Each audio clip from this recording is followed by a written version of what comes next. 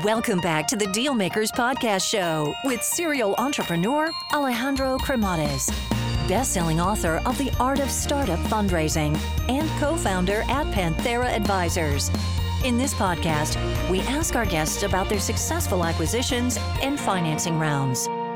Hey guys, this podcast episode is brought to you by our sponsor, Zencastr. So are you looking at getting your product into the hands of the right people, the people that are going to absolutely love it? Did you know that podcast advertising is literally 4.4 times more effective than the traditional display type of advertising? So if you're looking at really using podcast advertising, you may want to connect with Zencastr. So they've created this thing, it's called the Zencastr Podcast Marketplace, where you can connect as a brand or a company with the right type of creators. And again, via Zencastr, you can connect with people like myself, where essentially we are putting ads of the brands and the companies that we absolutely love. So again, if you are interested in doing this, just go to zen.ai/dealmakers1, and that is a number one. And again, the team at Zencastr will be able to guide you in the right direction. Alrighty, hello everyone and welcome to the Dealmaker Show. So today we have a very exciting founder. We're going to be talking about racing in COVID. We're going to be talking about building, scaling, running out of runway with like term sheets falling apart. I mean, it's going to be full of adrenaline today. So hopefully you're all ready to get inspired. So without further ado, let's welcome our guest today, AJ Piplica. Welcome to the show. Hey, good morning, Alejandro. How are you? Very well, very well. So give us a little bit of a walk through memory lane. AJ, so how was life growing up? Tell us about being born in Portchester and then going all the way to Tampa. Oh yeah, so I was born up in New York. Grew up there in the kind of White Plains area. Moved down to Florida when I was around 6 with my parents. Funny enough, I found out just a few years ago. I thought we moved for my dad's job. It turned out we moved for a startup that failed a couple months later. So I guess I had entrepreneurship in my blood. I didn't even know it. But grew up in the Tampa Bay area, down in Florida. Went to high school down there, and came up to Georgia Tech for college in 2005. Focused in aerospace engineering. Kind of always liked building things, and really always liked the future. And aerospace for me was kind of the nexus of technology and people, and really got me excited. I, I wouldn't say that I knew exactly what I was getting myself into. And showed up first day of introduction to aerospace, and everybody's listing off all their favorite airplanes, and I'm like, I watched Star Trek once; it was cool. No, grew on me very quickly. Did a couple co-op tours down at NASA Johnson Space Center down in Houston, Texas. Worked on everything from the shuttle wing leading edge impact detection system all the way through lunar lander plume impingement, figuring out where dust goes when you land on the moon, to understanding the aerothermal environment around the space shuttle when it's re-entering. And that experience really got me kind of hooked into aerodynamics and hypersonics specifically. Continued that through undergrad, and moved forward to working at a company called SpaceWorks here in Atlanta after I graduated. While I was doing my master's work, and did a lot of work in hypersonics. Worked on a number of reusable launch vehicle programs and hypersonic aircraft development programs in the early stages. And that kind of really solidified, the fact that I think hypersonics was really where my passion lied, and where I wanted to, apply my trade. Had an opportunity there to, grow outside of just engineering into the business worlds. An opportunity to run a subsidiary company called Generation Orbit, and it took a couple of years to get the company off the ground, and built it up to about 20 people or so, and did quite a bit of development there on the X60A hypersonic flight test bed. So took And at what point do you realize? Because I mean, obviously here you are, you've been at it now in the corporate world for more than a decade, and making that leap of faith into entrepreneurship is not easy. It takes quite a bit. So what was that process like for you? yeah. So I think my time at Generation Orbit was really formative for me. It was from a management perspective. I had all the responsibilities of a startup founder, without really the risk. So it was an entrepreneurial experience, given that kind of it was within the confines of another company. So I think that really gave me the chance to explore and learn through how to be a professional that's leading a company, um, and how to hire, how to build a team, how to execute, how to sell. All of those things had opportunities to learn and like frankly fail a lot along the way, and that I think really kind of helped kind of form who I became, as we left Generation Orbit and went to found Hermias. But it was at Generation Orbit where I found and met my co-founders. I hired all of them from different places throughout the commercial space world, and I learned so much from them. Given that I'd never worked at SpaceX or Blue Origin, but together, for about 3 years, building Generation Orbit, we had the opportunity to be in the trenches together, build a company, builds product, um, and really drive a really strong bond that I think gave all of us the confidence that we could jump off a cliff together and try to build an airplane on the way down when it came to Hermias. So um, yeah, I think it became pretty clear to all of us that there really isn't a technical problem that we couldn't solve. We just needed to make sure that we're solving the right ones together, and I think we found that in Hermias. And how did you land into knowing that you were solving the right problem, and how did it become so evident to you all that you needed to get started and get to work on this? Yeah, so there were kind of three major things that we noticed when it came to founding Hermia. So number one, we realized that the technology necessary to build a hypersonic aircraft was mature enough, at least at the component level, to get started today. It was really an engineering challenge, not a science challenge. So uh, at Mach 5, at least, I don't think these assumptions hold if you go much faster, or frankly, even much slower. But in the Mach 3 to 5 range, don't need to invent new materials, don't need to invent a new propulsion cycle or anything like that. The trick is really how you design the fully integrated system to be able to fly the mission. So, um, that realization I think was pretty clear, and uh, you know, applying that to the different markets that we had ahead of us. So obviously, like flying passengers is the long term goal for what we want to do, and that has guided every decision that we've made along the way. It was pretty easy to take a look at um, the passenger market between the major cities that are near the coast, both in the Atlantic Ocean and the Pacific Ocean, um, and understand that like yes, that market is very very large and can sustain not just one company building high speed airplanes, but probably many. So that was like quite obvious. There's there was a point where I think when we were pitching, I can't remember if it was our seed round or our Series A, but we used to have a chart in our pitch deck that was like, this is the market for hypersonic passenger travel, and we ended up taking it out because everybody we get to that chart and everybody's like, this is obvious, keep going. Um, so the next real question that kind of came back to the beginning was like, okay, if the market is obvious, what's the challenge here? And this is kind of like maybe heretical for an engineer to say, but like the technology problems are hard, the financial problems are harder, and that's really where the key to the whole kingdom here is how you bridge the financial valley of death from being able to raise say hundreds of millions of dollars to bring in the billions of dollars that are necessary to design, build, certify, and produce a new aircraft that's never been built before. Um, and we realized we weren't just going to raise billions of dollars of private capital to do it. We needed another way, and none of the four of us are billionaires to start out with, so we had to do it the hard way, and that meant solving really important problems for customers with the pieces of technology that we were building along the way. And the military or defense applications for specifically autonomous hypersonic aircraft is where we found that solution, and we realized that that gave us, I think, a good chunk of confidence that we could get there at the end of the day. And then finally, on the private capital side, we'd seen massive amounts of capital going to a wide range of different aerospace projects. We're in this crazy aerospace renaissance today, not just in hypersonics, but in launch and satellites and eVTOL, hydrogen aircraft, sustainable aviation fuels, all of these great things. People used to ask me like, "What decade do you wish you lived in?" And my answer used to be the 50s, but it's now.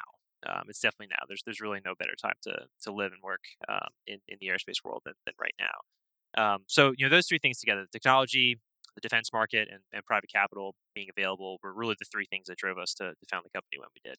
And in terms of the business model for the people that are listening to really get it, what ended up being the business model here? How do you guys make money?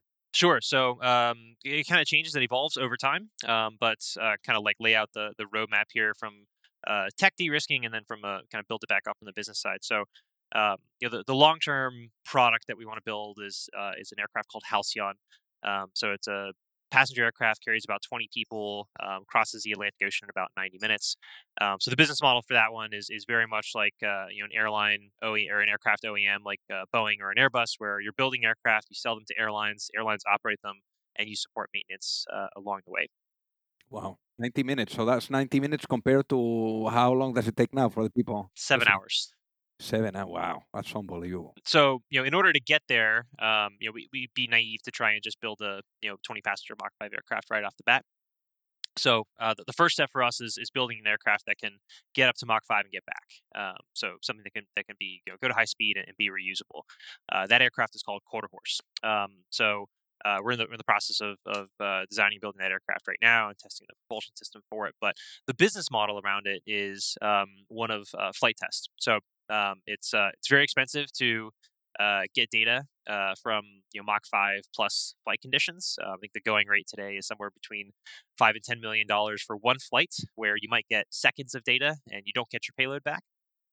So um, if you can bring reusability to the game there, and allow researchers and people developing technology to fly in hypersonic conditions, if they can do that more frequently and significantly less expensively, then there's a pretty good business there. So that for us is more of a services model, where we build the aircraft, we operate the aircraft ourselves for research and development purposes, and then the product that's delivered at the end of the day to our customers is the data.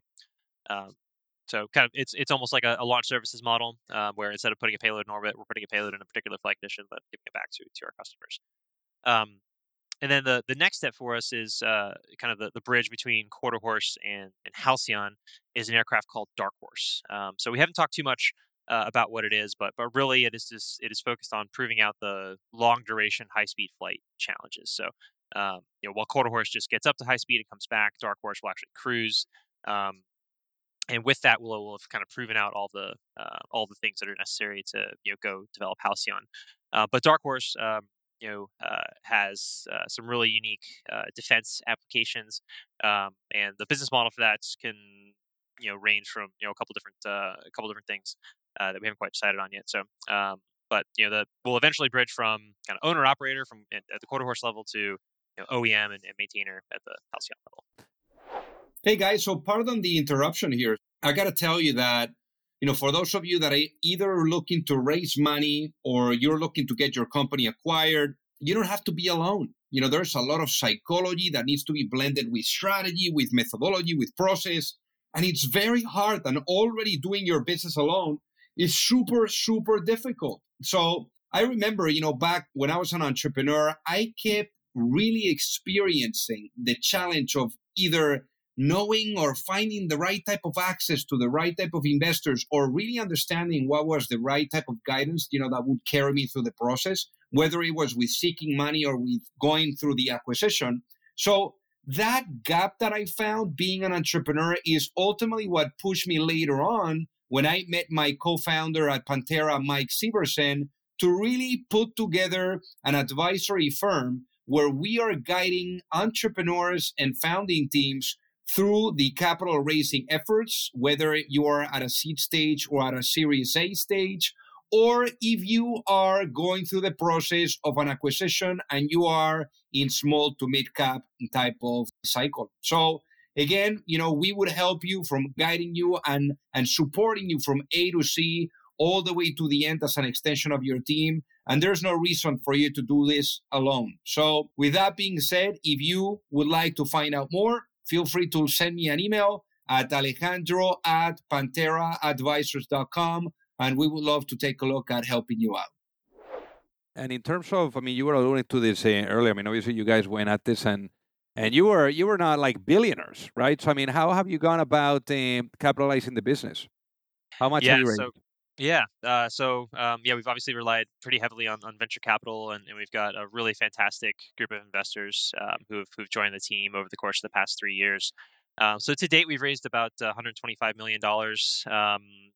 Names on our cap table include Coastal Ventures, so they led our seed rounds. Canaan Partners led our Series A, and Sam Altman led our Series B. Along the way, we've also had other firms join, including Incutel. And Raytheon Technologies Ventures, as well as a number of other small firms and individual investors. So, yeah, over the past 3 years, we've been really, really lucky with partners that have decided to join us on this journey. And very lucky too on the seat round because you guys were about a month away from turning the lights off. So what happened there? What happened there with that term sheet falling apart? Oh yeah. So yeah, building a startup and fundraising around it is very much an emotional roller coaster. And yeah, there's a specific week that I remember very vividly, where we just brought in a group of advisors, Rob Meyerson, who formerly ran Blue Origin, Rob Weiss, who ran Skunkworks at Lockheed Martin, Keith Masbach, who's been all over the intelligence community, and George Nields, he used to run the FAA Commercial Space Transportation Office. So some like incredibly respected people who we had somehow convinced to join us as advisors. So we'd gotten everybody together. It was really really great couple days, and we were negotiating a term sheet at the time for our seed round investment. And so we went from this really big high to at the end of the meeting, I got an email that the firm that we were working with was pulling out. So just a huge, huge low. And at this point, we were maybe 1 or 2 months away from running out of the runway that we had negotiated with our families at the time. So this is before we had any money. So we quit our relatively good paying jobs and gave ourselves 6 months to prove some of these hypotheses that we had correct. And we're getting pretty darn close to the end of the line there, and we kind of had to take a mental health day.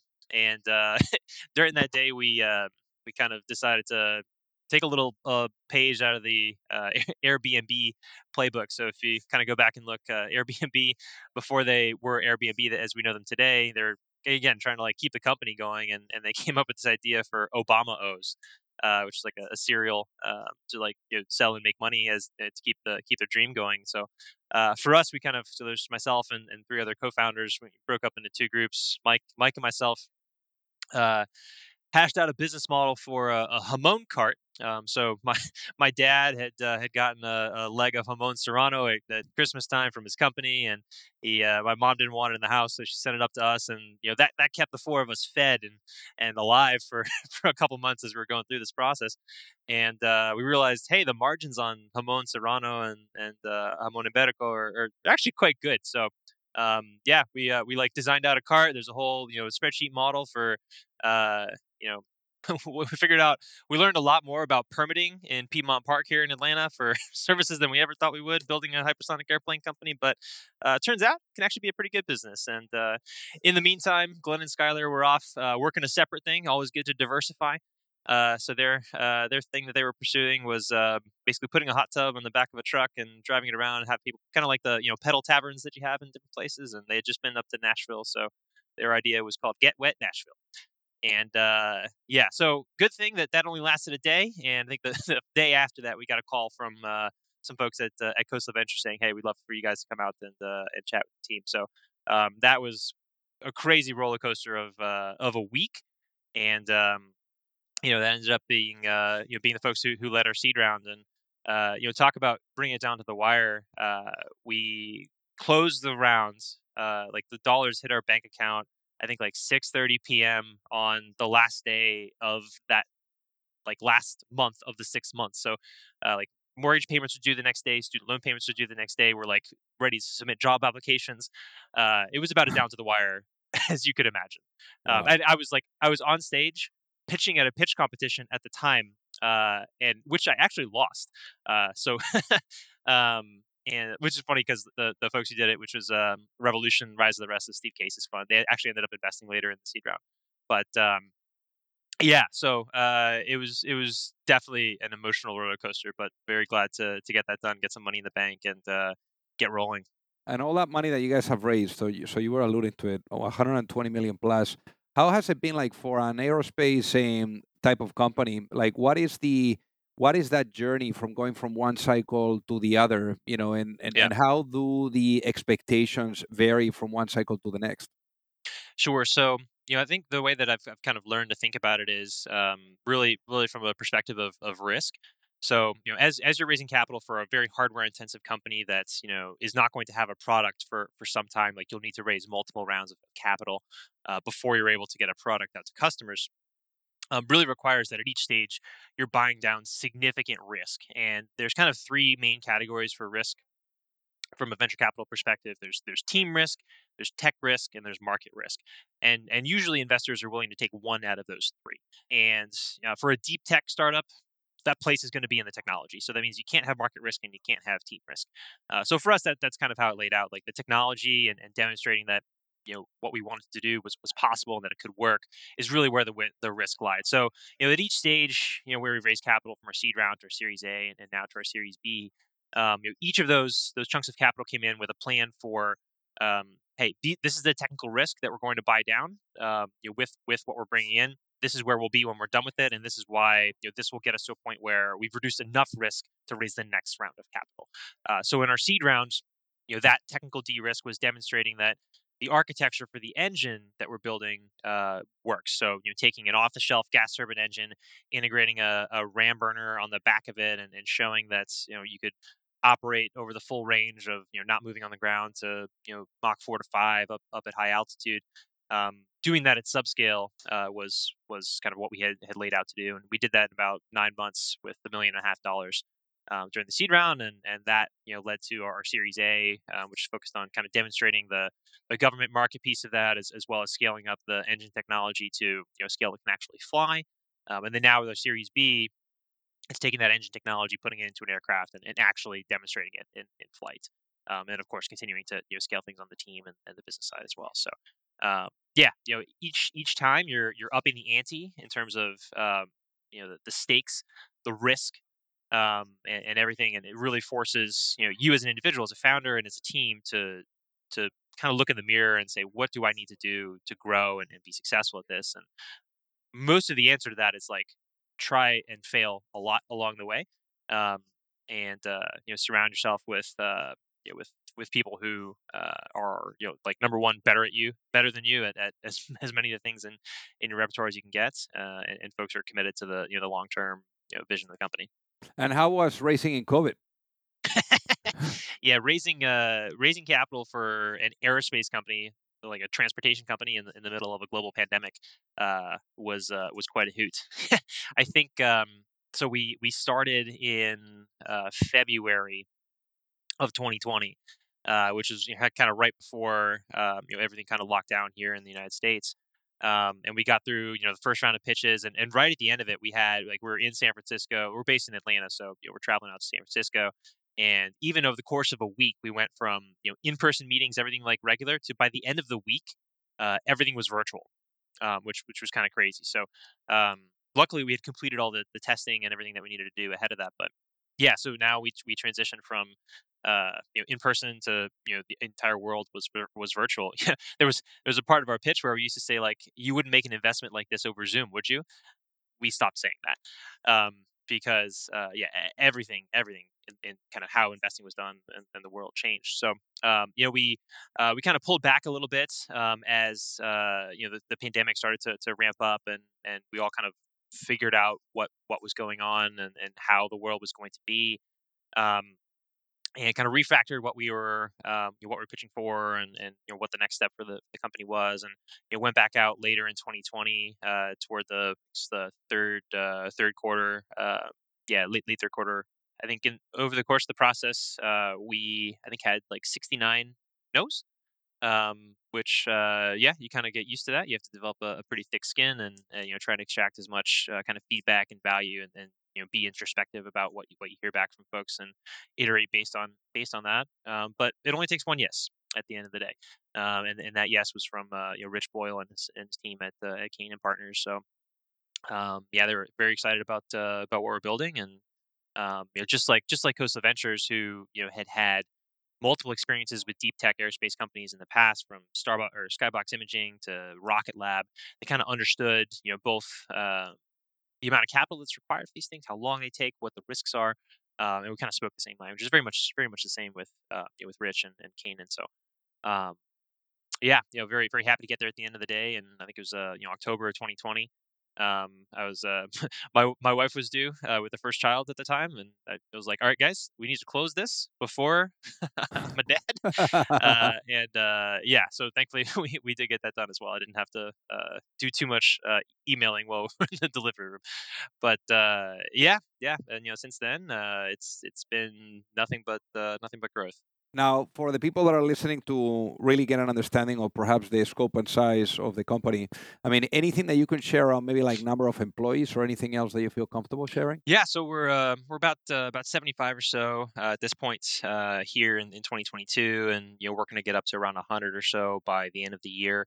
And assuming things go kind of green lights to Malibu as fast as we expect and we're prepared for, the company could kind of continue to double on an annual basis. So at the beginning of 2020, we were 7 people, 8 people. So just in that year, I think we doubled, and then in 2021 we tripled, and again, doubling this year. So yeah, quite a bit of growth, and that's always been a challenge to kind of scale, uh, you know, kind of the culture and everything as things grow. And how do you scale culture? Yeah, there's no real easy solution other than kind of being authentic, being honest about it, talking about it a lot, but by more than anything, living it. Like you can write whatever nice words up on the wall that you want that define the culture that you want to have, but I'll harken back to Ben Horowitz's second book, which is what you do is who you are, and there are only so many ways that a company can take actions, but when it comes to culture, it's like who you hire, who you promote, who you let go, and how you kind of help people grow within the culture that you want. And for us, we were very very deliberate upfront about kind of defining the culture that we wanted. From an engineering perspective, very hardware focused, vertically integrated. Pushing to integrated hardware and software systems as quickly as possible, testing, iterating, not sitting in analysis land for years and years, and then doing so, with kind of elements of speed, really strong decision making that's grounded in first principles and system level understanding, driving accountability to the very lowest levels in the company, and in doing so, distributing the context that's necessary to make good decisions at those levels. All of that kind of pulls together, and at the end of the day, it's like literally making sure you were doing the things that you want to be, and of course it's talking about it as well, and sharing stories, and so we have a number of different parables that we've kind of written that kind of embody the culture that we're trying to build, and there's all of our conference rooms here are named kind of silly things that nobody knows about, um, but they're good little icebreakers. Like we have one called Woo. So people come in for the first time for like an interview, they're like, why is this conference room called Woo? It's like, well, we always want to remind ourselves to celebrate the little wins along the way. So yeah, so all Very sorts cool. of things like that. Some little things, but at the end of the day, it's what you do. Now, in terms of the future here, I mean, imagine that you go to sleep tonight and you wake up in a world where the vision is fully realized for the company. I mean, what does that world look like? Well, I'm definitely waking up in my own bed and not on an airplane. I can tell you that. Um, no, I think one of the things that again at the beginning really drove us to go out and take these risks and go try and achieve this was that the implications if we were successful were massive. So if you look back in history at when transportation networks have accelerated, when Rome built out their roads, when we switched from sail power to steam power, marine shipping, when went from or when China put in high speed rail in the 20th century, they're all accompanied by massive social and economic growth. So, social growth from exchanging of ideas, building stronger relationships and bonds between people more quickly. From an economic standpoint, it's like multiple single digit points of GDP growth in the affected regions. Now, we haven't had an acceleration of transportation at a global level since the dawn of the jet age, you know, 60, 70 years ago now. We've been moving around the world at Mach point 0.8, which means there's like this latent potential to humanity that can be unlocked if we can move around the world faster. And I think we've all seen as we've gone through this, this pandemic over the past couple of years that really we're kind of going to live with this for a while. The face to face interaction really matters. there is definitely a lot that is lost in working over a Zoom or a Teams call or whatever. And it's through those face-to-face interactions that we grow the most as human beings and as a species. And that is a world that I want to live in and that I want my children to live in.